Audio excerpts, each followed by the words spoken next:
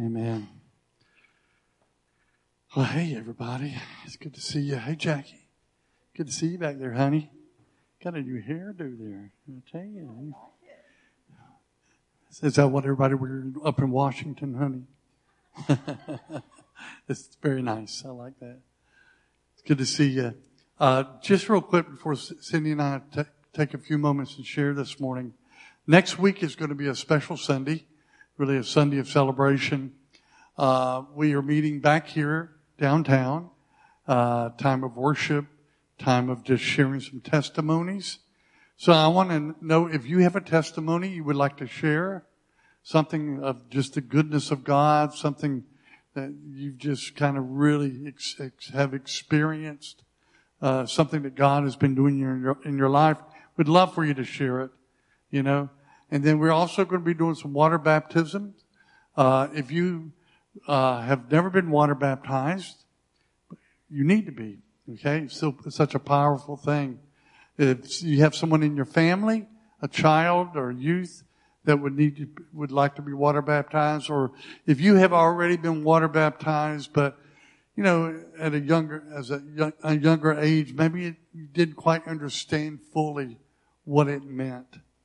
I know a lot of people, as they gain a greater revelation of their oneness in Christ and how not only has God brought them into life, but He's brought them into a place of death of their old man. And we're going to be sharing about that a little bit this morning. So if you would like to be water baptized, please let me know. You can email me so we can be prepared for that next Sunday. Also, we're going to be having a food truck out front. We're going out, I think, after the service. Some are with Debbie and Dave to invite college students to come out next Sunday. If you'd like to be a part of that for a few minutes after the service, just see these guys and go out. But we're providing free coffee for everybody next Sunday. And, but they have all sorts of stuff on this truck, I believe, right, Danielle?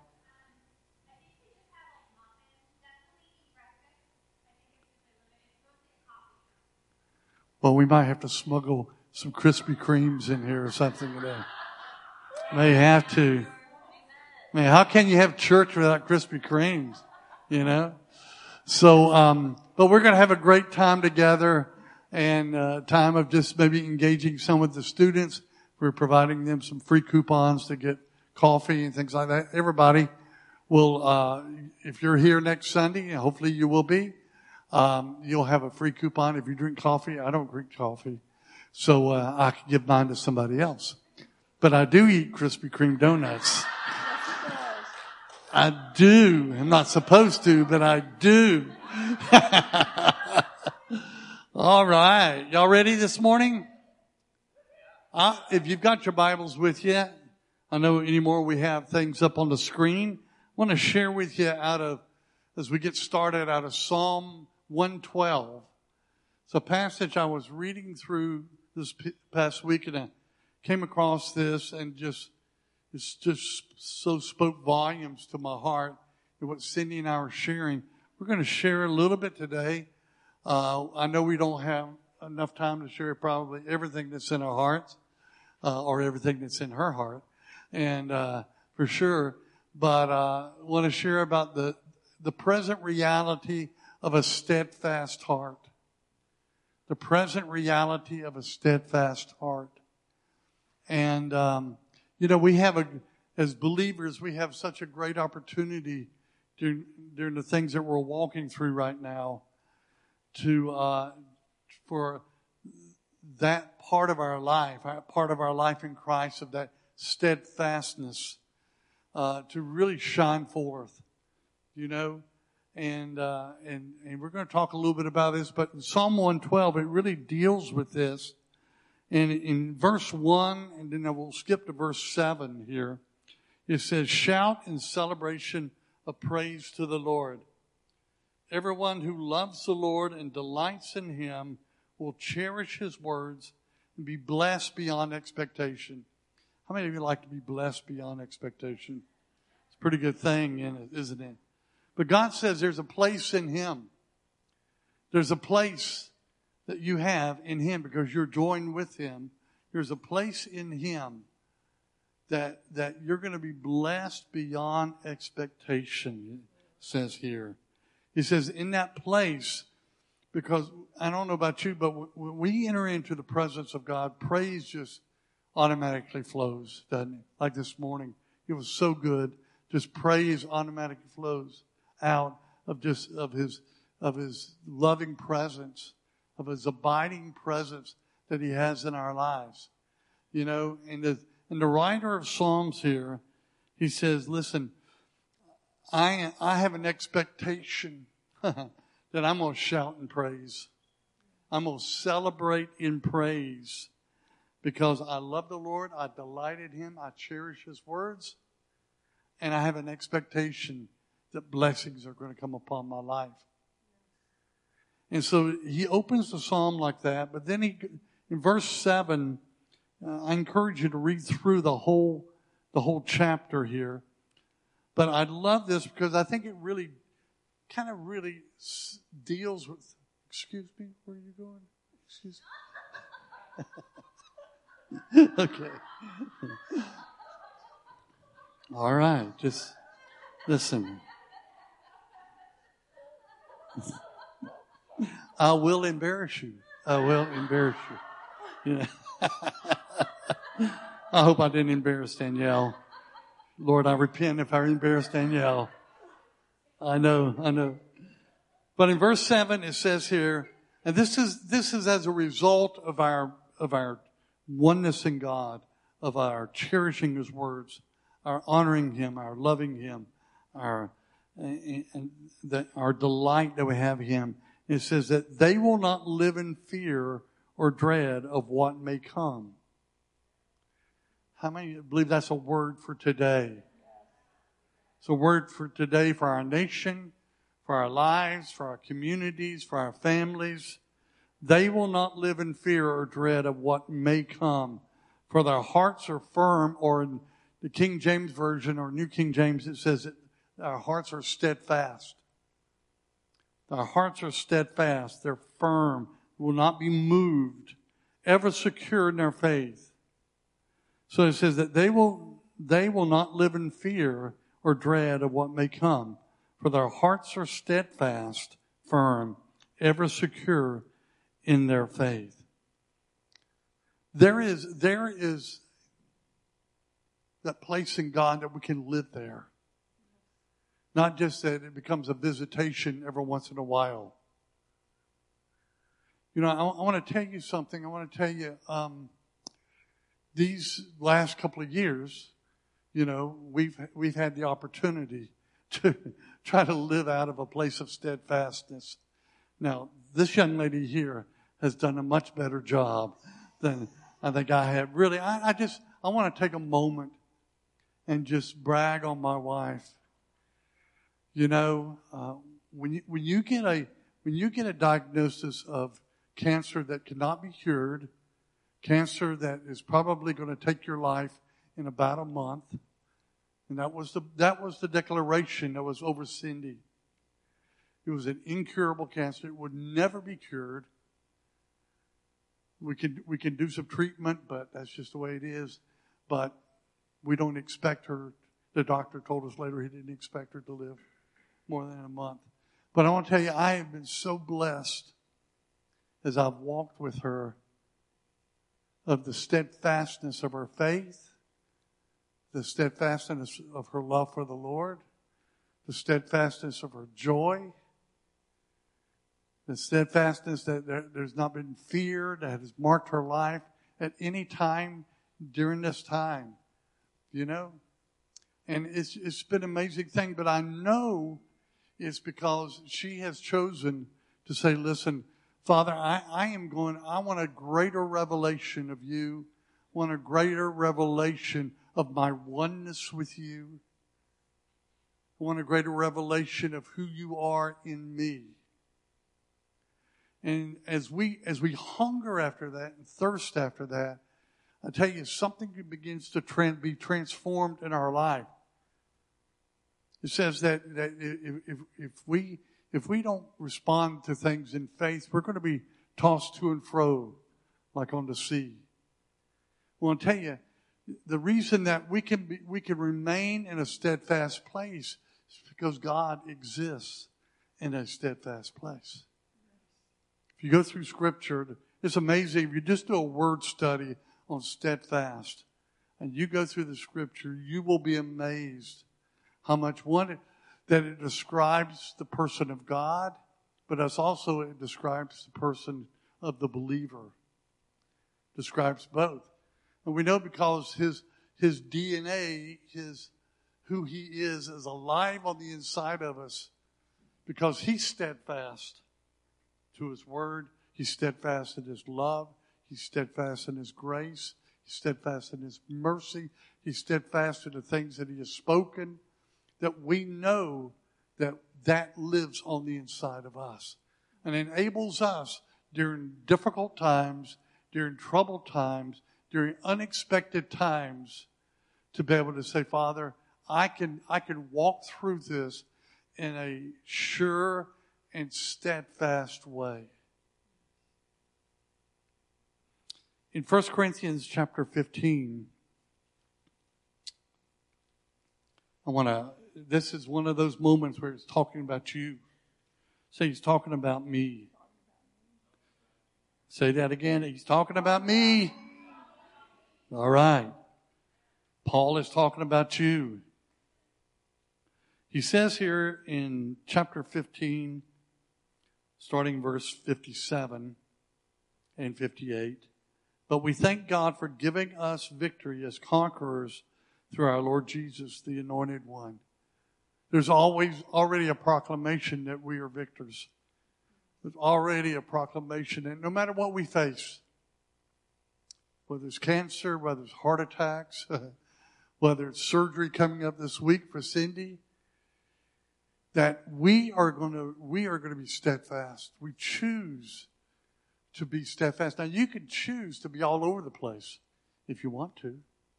You can choose that. You can live in that place of worry and stress and anxiety and fear. And sometimes that's what we choose.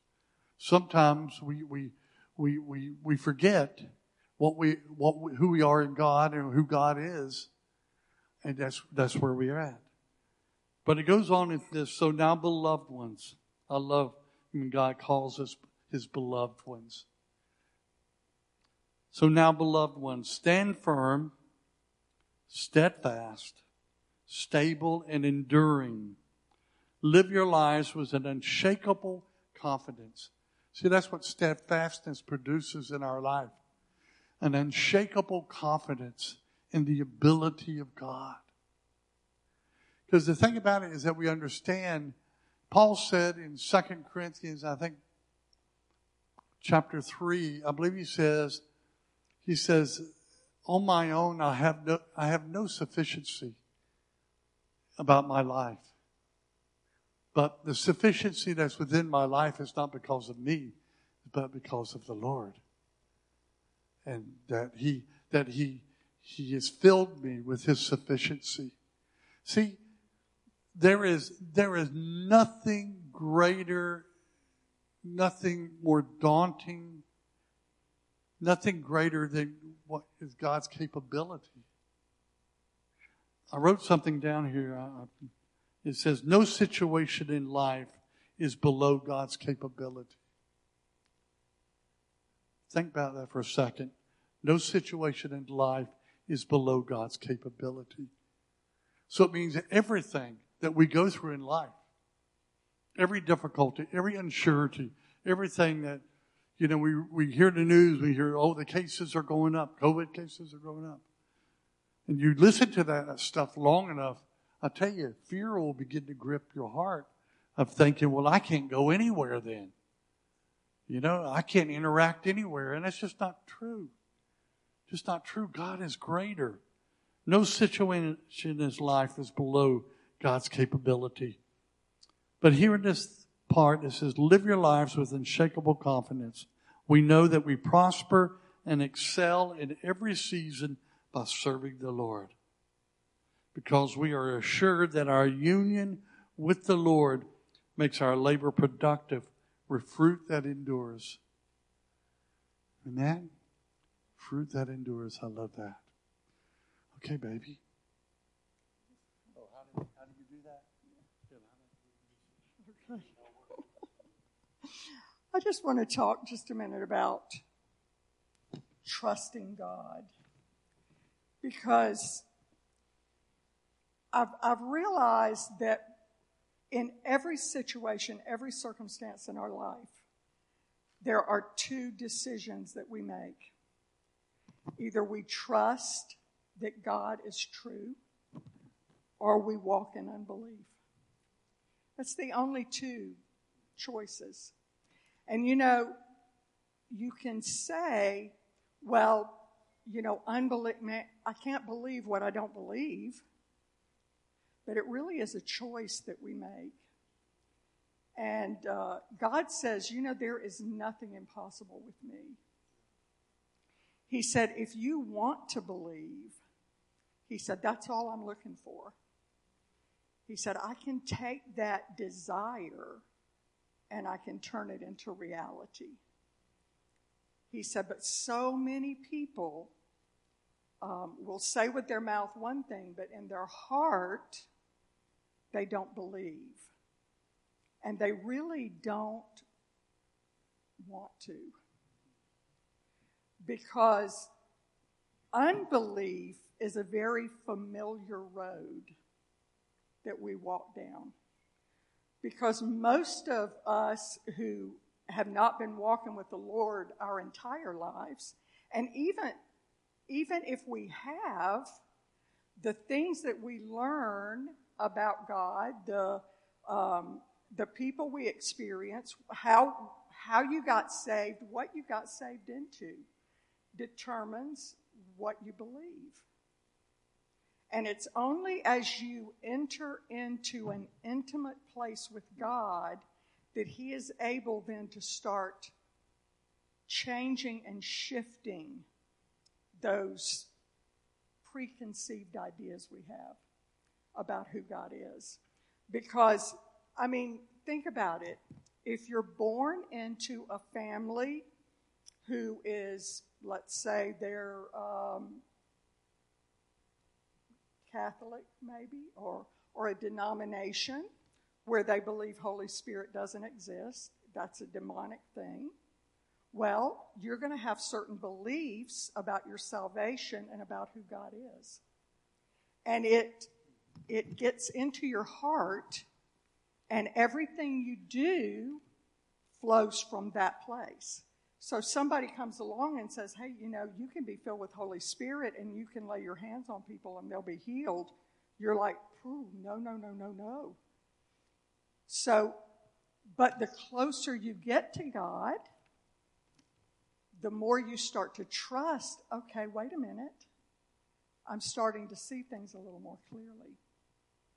So what we believe about God really has a lot to do with what your parents were like, what your childhood was like, what you believe those things. And the Lord has had me in Hebrews a lot recently, and Hebrews 4. And Hebrews 4:12, and I didn't give the scripture because it's the Mirror translation or the Mirror Study Bible. It talks about how the Word, the living Word, the testimony, the message that God spoke to us in Christ, that Word literally breaks the dominance of that sense realm that we live in. Because most of us have this idea, well, if I touch it, feel it, taste it, see it, hear it, that's what's real. And so that has dominated our life, and it's literally made our spirit, it's taken the power away from our spirit. And our spirit is the part of us that connects to heaven, that connects to truth. And the spirit is supposed to be the ruling influence of the thoughts and intents of our heart. So what God has to do is He draws us into His heart so that He can unmesh our spirits and souls so that our spirit can take its place and our soul doesn't have to do the spirit's job any longer, because it's not very good at doing the spirit's job. It's always speaking out of fear, right? Back in July of 2018, the Lord speaks to me through journaling. I'll just be worshiping or praying, and I'll feel like, okay, God has something to say to me. So I'll pick up my pen, and I'll just start writing what I hear. And I write, and then when I read it again, I'm like, whoa, I could have never come up with that. So in 2018, there's a lot of stuff going on in my life at that point. I knew at that point that there was things going on, and the Lord had told me, don't speak about it because your life depends on it. He said, if you speak about this, then you're going to start believing the reports. And He said, so I want you just to hear my voice because I want you to believe my report. So one of the things that He did was He gave me this little kind of vision. And I just want to read it to you because it literally it talks about the journey that we're on in our belief. Very simple, though. I found myself in a dark valley, and I had a leash in my hand. It was straining and snarling and vicious. I was being pulled this way and that, and I couldn't see what was attached, but it was strong and it was dragging me. I wasn't totally out of control, and sometimes I could contain it, but I knew I couldn't control it. If I let my guard down for one moment, it would take me somewhere I didn't want to go. And I said out loud, this is really hard. I'm really tired. Jesus, why aren't you helping me? And this is what He said to me. He said, you have to give me the leash and trust me to take care of it. He said, I can't share this with you. You have to let go completely and not jump in to help when I do the unexpected with it. And I said, well, it's been with me all my life. I don't know what I'd do without it. But I'm really tired of trying to control it. But I really don't trust anyone else to know how to handle it. Yes, I know, the Lord said. This is what we've been working on with you. You think you trust me with your life, but you want to keep one hand on the leash while I take it. It's either me holding it and you trusting me, or I'll walk beside you while you struggle with it. So at this point, I realized that the big leash branched out, and there were a lot of little leashes attached to it.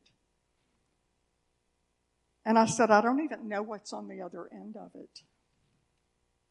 He said, yeah, I know. He said, you'll fight to hang on because that's what you've always done. He said, think about it. If you give the leash to me, your life as you know it will drastically change. You have to decide whether I'm good or whether I'm not. Will it change for the better or will it be worse? Remember, and this is what He told me sometime before, He said the same old is not easier. It's just familiar. I want to trust you, so here, take the leash. By the way, what's attached to it? He said, that's a good question. I'll show you. And as I handed him the leash, I saw a large number of small, snarly, ugly little critters. What is that? I said. He said, that's all your fears. I said, well, they don't look that powerful. He said, not in my hands. When you have them and try to control them, you give them form, substance, and power. They can't glean that from me. They take their true form in my hands. And recently, actually in July of 2020, the Lord added to that just a little bit. And I was in South Carolina at the time, and I'm not going to read everything he shared. I'm just going to read 2 sentences. He said, you've asked me to deal with your unbelief, but I want you to understand it's the leash in your hand that tethers fear to you. Unbelief causes us to walk in fear. Actually, not walk in fear, being drugged by fear into places we don't want to go. But it's our choice whether or not we want to hand that over to the Lord and say, God, deal with this in me. I want the thoughts and intents of my heart to be pure. I want them to believe. I heard somebody say, Kay reminded me that we were listening to a teaching, and they said, do you know what God's love language is? You believing His word. That's His love language, because His word is His highest. That's Him. That's who He is. So, and the only way we can believe is to press into His heart and to become intimate with who He is. That's the only way. Because literally, belief produces rest. Rest is the ultimate form of trust. Because if you do not trust, if you do not believe God, you're going to operate from the tree of the knowledge of good and evil.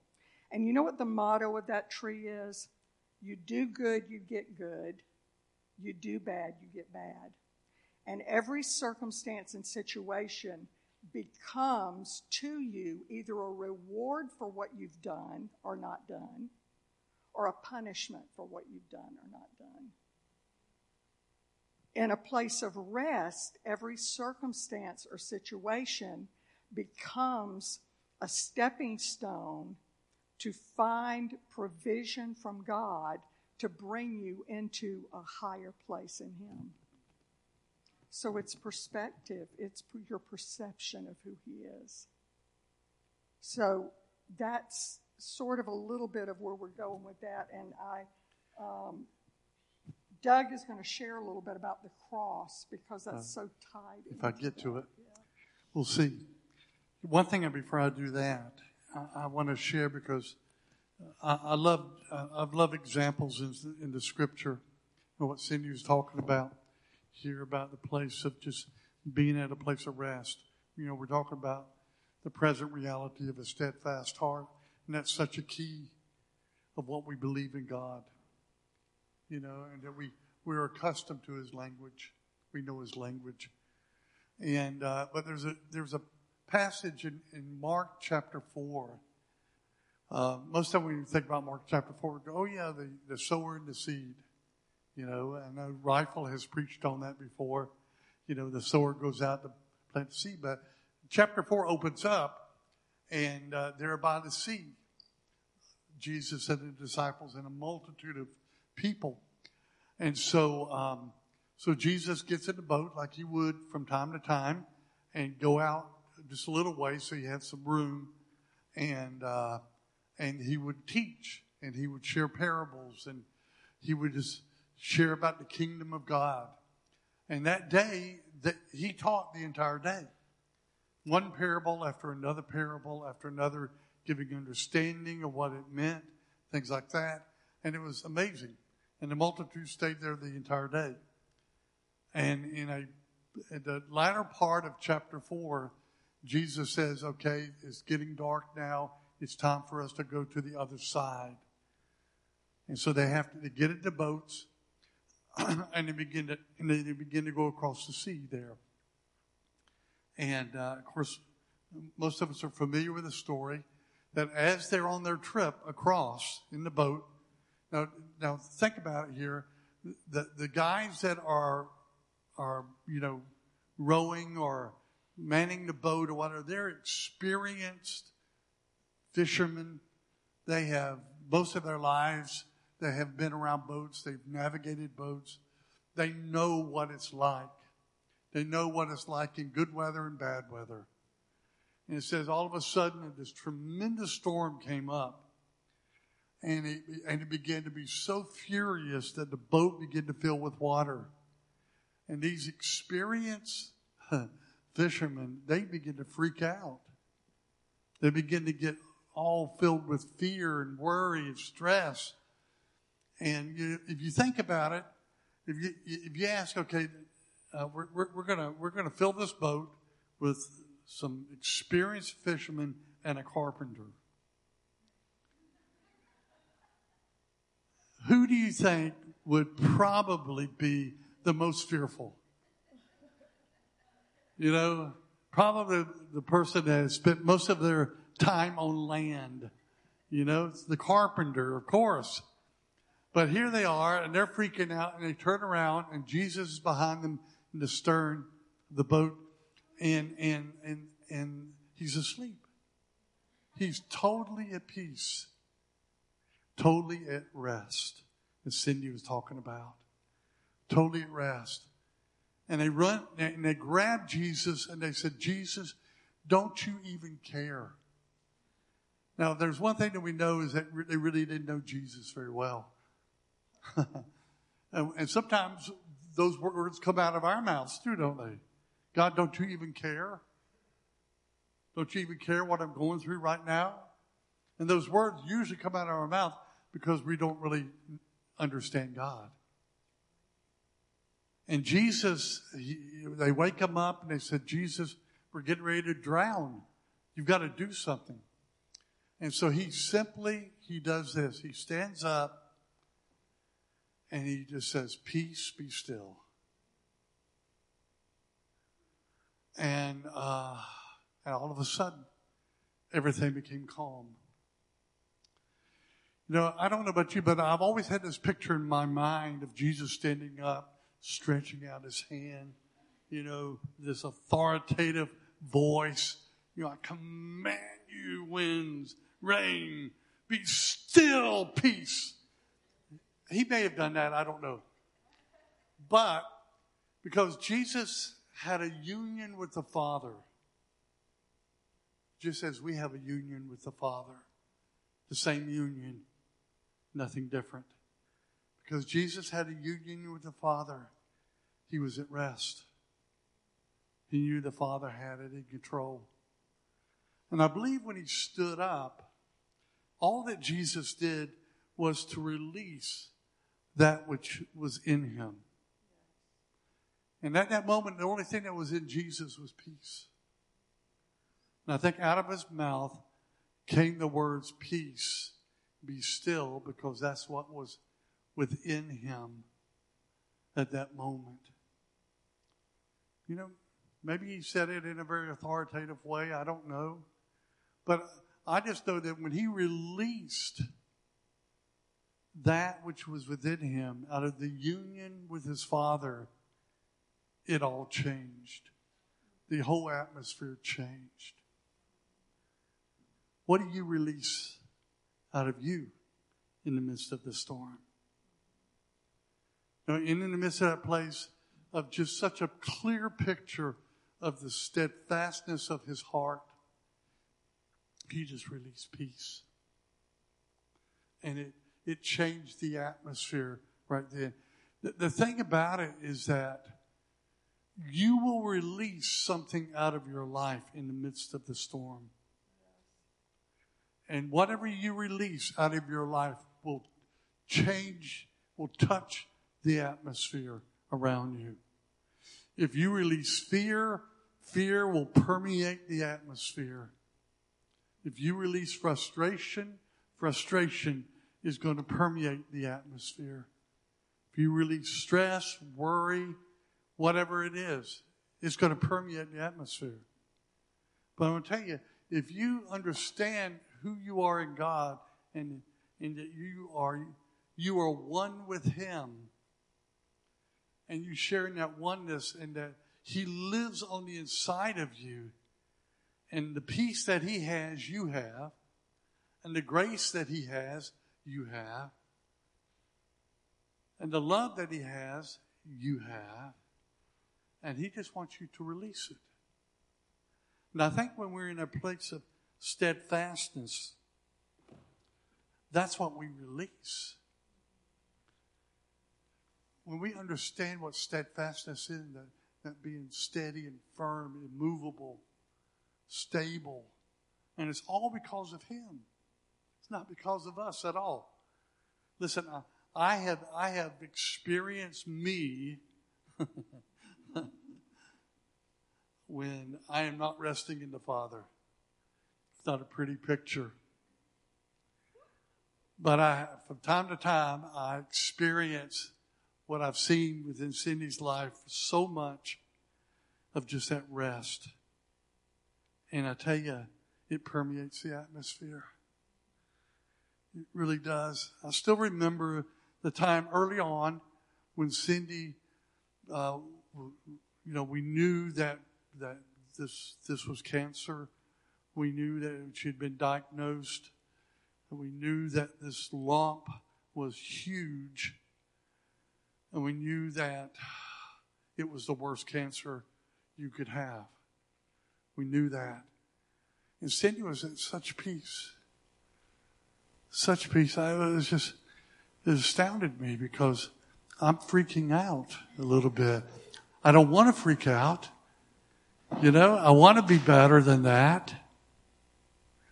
And so I asked Cindy, I said, honey, can you tell me again what God spoke to your heart that brought such peace to you? And we're sitting on the couch. I still remember this.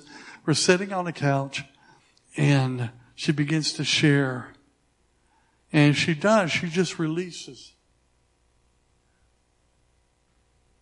that oneness out of her. It was like Jesus standing up. It was like Cindy standing up in the midst of our living room. And she just says, peace, be still. Cancer, be still. And I can't explain. And I've been in places where the anointing of God is so transferable. But something happened. I felt it literally coming on me.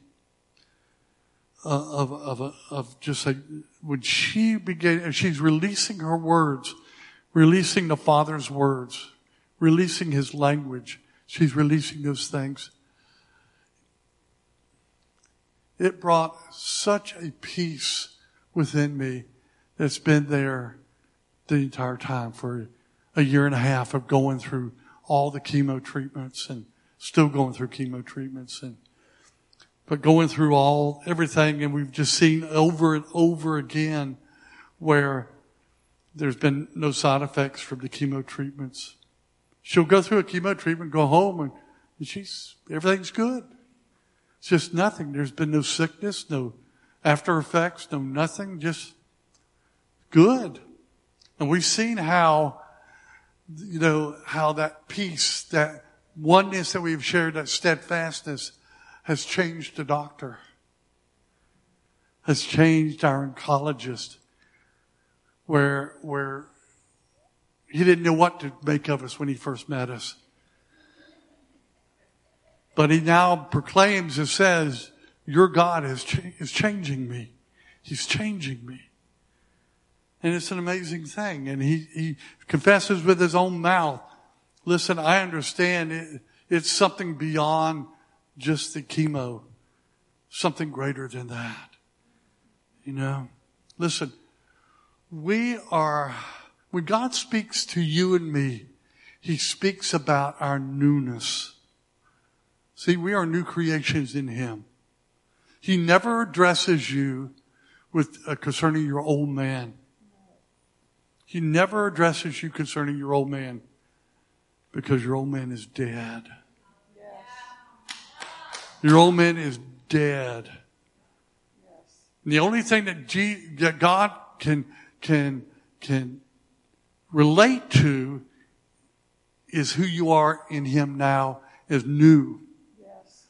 So when God speaks to you, even in difficult times, He's going to speak newness to you constantly. I was listening this past week something that Graham Cook said. He said, we can live in two places, either present past or present future. He said, if you live in a place of present past, you allow the things of the past still affect your life. You allow the things that have hurt you, that has brought injury to you, that has brought hurt, pain to you, or experiences or failures, whatever, you still allow those things to control you today. Or you live in present future. You live in a place of knowing that God brings newness into my life continually. I wish I had more time to share a little bit more about the cross, but I know this. On July 16th, 1972, there was a death and a burial that happened. And it happened to me. See, I thought that day that I had a living new experience in my life. And I thought about, I've met God, that my life has become new. What I didn't realize that before my life became new, I died. That's right. I died. I encourage you to take Romans chapter 6, verse 3 to 11 and read through that. Because there is no doubt that God says you're dead. Yes.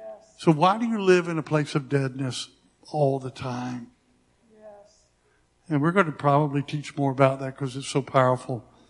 What I want you to do, though, is that I want you to be able to stand up with me.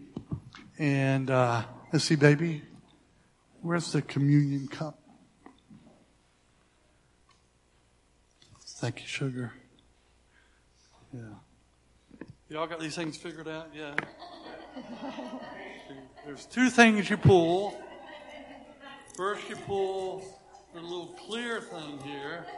There we go. And you've got a wafer there that is so delightfully delicious. Okay?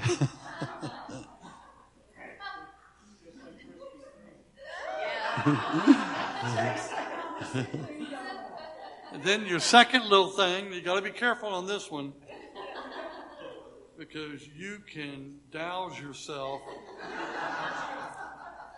with this stuff. All right. Let's see, baby. Turn to Philippians here.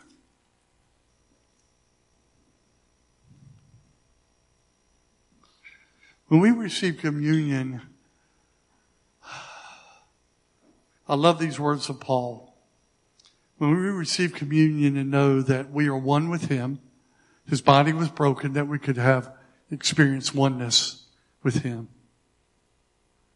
And two, that His blood was shed so that everything that should mark our life is new, is newness.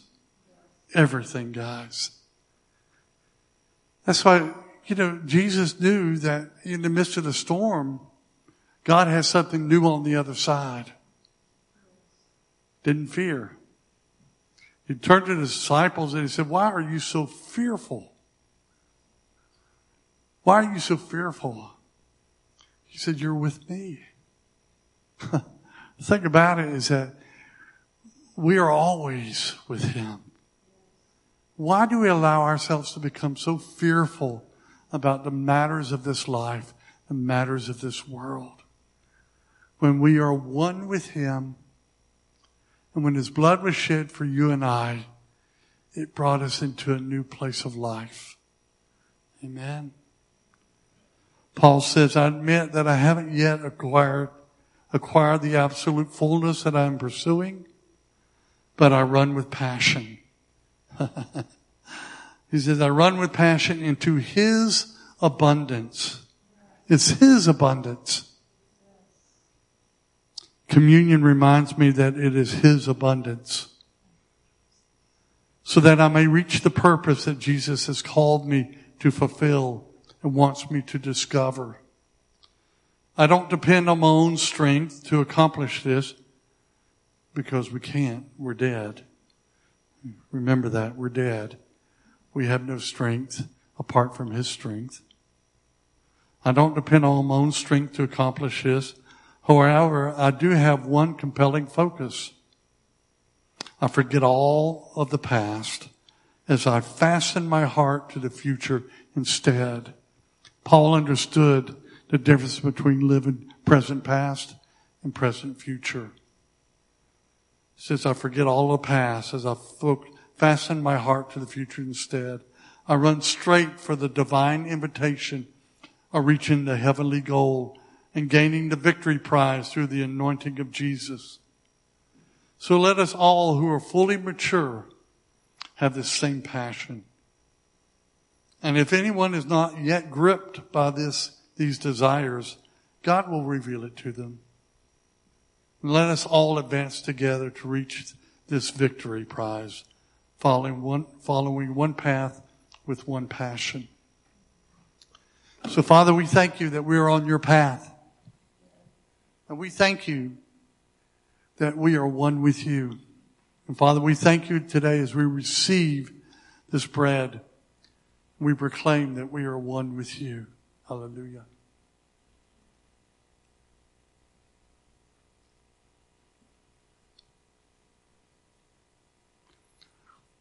Before we receive from the cup, one thing I want us to do, because Paul said, I forget those things which are in the past, and I run with a passion to engage with everything that God has for me in the future.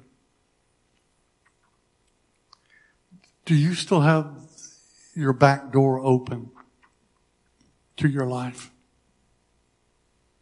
The back door that leads to your past, that leads to reminders of things of the past. Because God doesn't even see that. Because you're dead. Okay. You're dead. All right? He doesn't see it. He only sees the new you. He only sees the possibilities of what you could be, what could be revealed to you and that you could walk in and experience.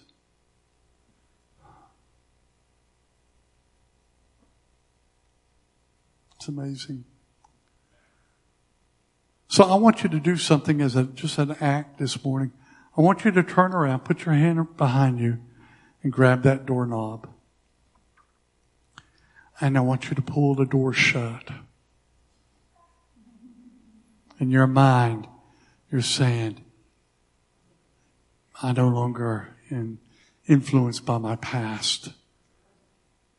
But because the blood that Jesus shed for me, the blood that brought two things into my life. It brought death and it brought life into me. And I receive that right now. Amen? Let's receive it.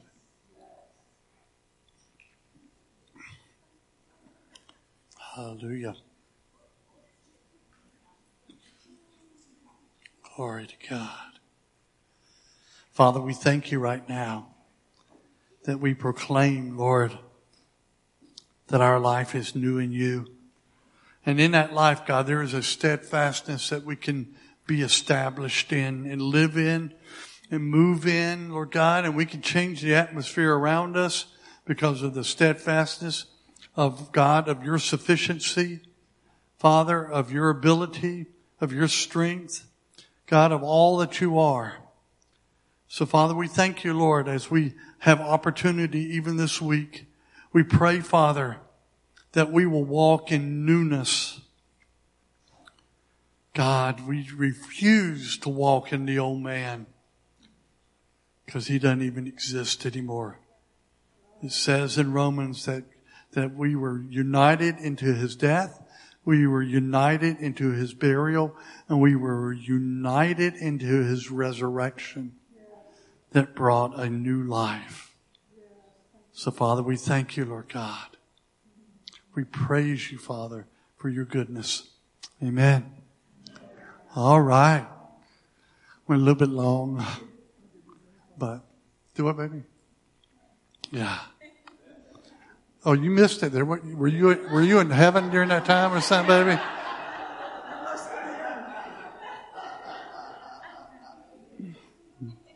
You can tell this is getting a little bit older. It felt a little fermented. So. God bless you, okay? Next week, we're going to be here again at 10 o'clock. We're going to have a great time, all right? And invite people to come with you, all right? And also remember, David and Debbie are going to be going out. So if you'd like to join them to engage with some students, meet them on the porch, all right?